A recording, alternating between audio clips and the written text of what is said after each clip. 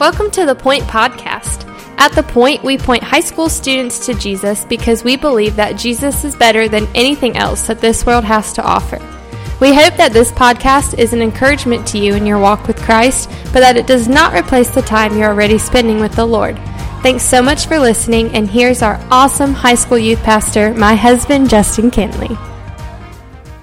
So if you're listening to this, you are probably a high schooler. We might have some college people on here. And one thing that you're going to find high schoolers as you go off to college is kind of like the first week of school, there's going to be like this kind of expo thing, like a fair, where there's all these different booths that are set up, and it's like local businesses, local clubs, there's school clubs and all these things. And basically, you walk through, for us, it was a gym, and it's just booth after booth after booth. So, like, our FCA would have one, some student government one would have one. Like, there's all these different booths, and they all have one goal, and that's for you to sell your soul to them and be a part of their club or be a part of their group, right? And they want you to be a part, so they give you all this free stuff, and you'll hear people, if you feel like sitting and listening to them, which normally I didn't. I just went for the free coupons and the free stuff. But if you sat there and you listened to them, they would give you, like, a pitch for why you should join their group, right? They should give you a sales pitch. And what's funny is it made it sound like it was the most perfect club or most perfect organization ever, right? They were not going to tell you anything negative. They weren't going to tell you anything bad about their club. It was that their club was absolutely perfect, right? Which makes sense, right? Because if you want people to join your club, if you want people to join an organization or begin hanging out with you, you're going to give them a pretty good sales pitch. It's just kind of what makes sense, right? Jesus did not get that memo when it came to his disciples. Jesus did not get the memo of that in a business world, you should promote the absolute best possible scenario. Jesus does not do that. We just finished yesterday with Jesus kind of calling out the 12, right, and bringing the 12. And he, in this part, I love how my Bible titles this. From Matthew 10, verse 16 through 25, this is how it's titled: Persecutions Predicted. Persecutions predicted. So Jesus calls out his 12, and then listen to what he says. I'm just going to read the things that he says for you. You can read this along in your Bible. But Jesus says several things. He says, you're going out as sheep amongst wolves. So the odds are not good there for them, right? If you're sheep, you're not going to be able to do much against a wolf, right? So he says, you're going out as sheep amongst wolves. He said, you're going to be handed over to local courts. You're going to be flogged. A brother will betray brother to death, also a father and his child. And he said this, you will be hated by everyone because of my name. That's a pretty intense job description, right? So Jesus is like, you want to follow me? Sweet, bro. Here's what you can expect. Here's what you can be looking forward to, right? It's a pretty loaded statement to follow Jesus. And so I do want us to notice, though, because I think it's good for us to kind of sit with and reckon with the fact that following Jesus is not necessarily supposed to be easy.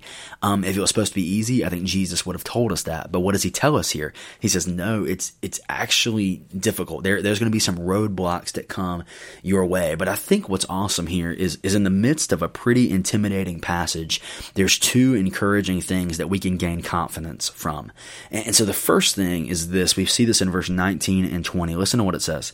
It says, but when they hand you, and this is Jesus talking, he says, but when they hand you over, don't worry about how or what you're able to speak or you are to speak, for you will be given what to say at that hour.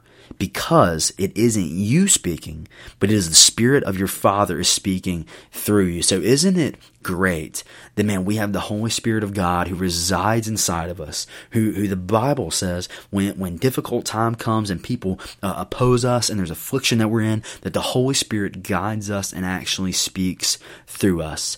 That's awesome, right? I mean, that is just really, really, really good news that we can take rest in the fact that the Holy Spirit of God indwells in us. Now, I think there's a lot that we could say on that. I mean, man, I need to be in the Word, right? I need to be praying. I need to be walking with the Lord, because I know when I walk with the Lord better, the more clearly I hear His voice, right? More clearly I can see where He's leading me and stuff. But I think that's just a great encouragement for us and confidence that and when opposition comes and difficult times come, the Word says here not to be afraid, because the Holy Spirit will give us words to say. So we can be confident in the face of affliction. But the second thing that I find just that gives us confidence is it says in verse 22, He says, you will be hated by everyone because of my name, but, this is Jesus saying this, the one who endures to the end will be saved.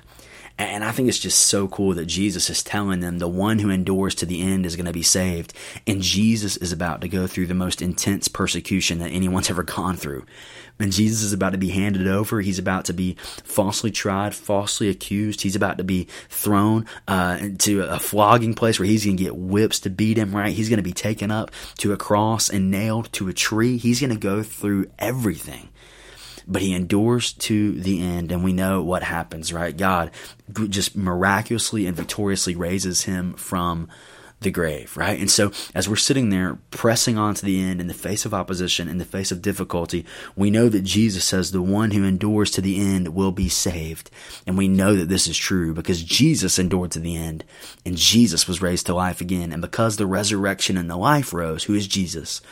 Man, we will rise too. And so it's funny because Jesus is not the best sales pitchman here, right? He's saying, man, you follow him and life is not guaranteed to be easy. But even in the midst of those difficult circumstances, we have confidence. One, because the Holy Spirit speaks through us and uses us. But two, because Jesus has endured to the end and he was victorious even over death. Thanks so much for listening. The Point is a ministry of First Baptist Church Indian Trail for high school students. We offer life groups every Sunday morning at 8, 9:30, and 11 o'clock, and we meet on Wednesday nights at 6:15. For more information, you can go to our church's website at fbcit.org.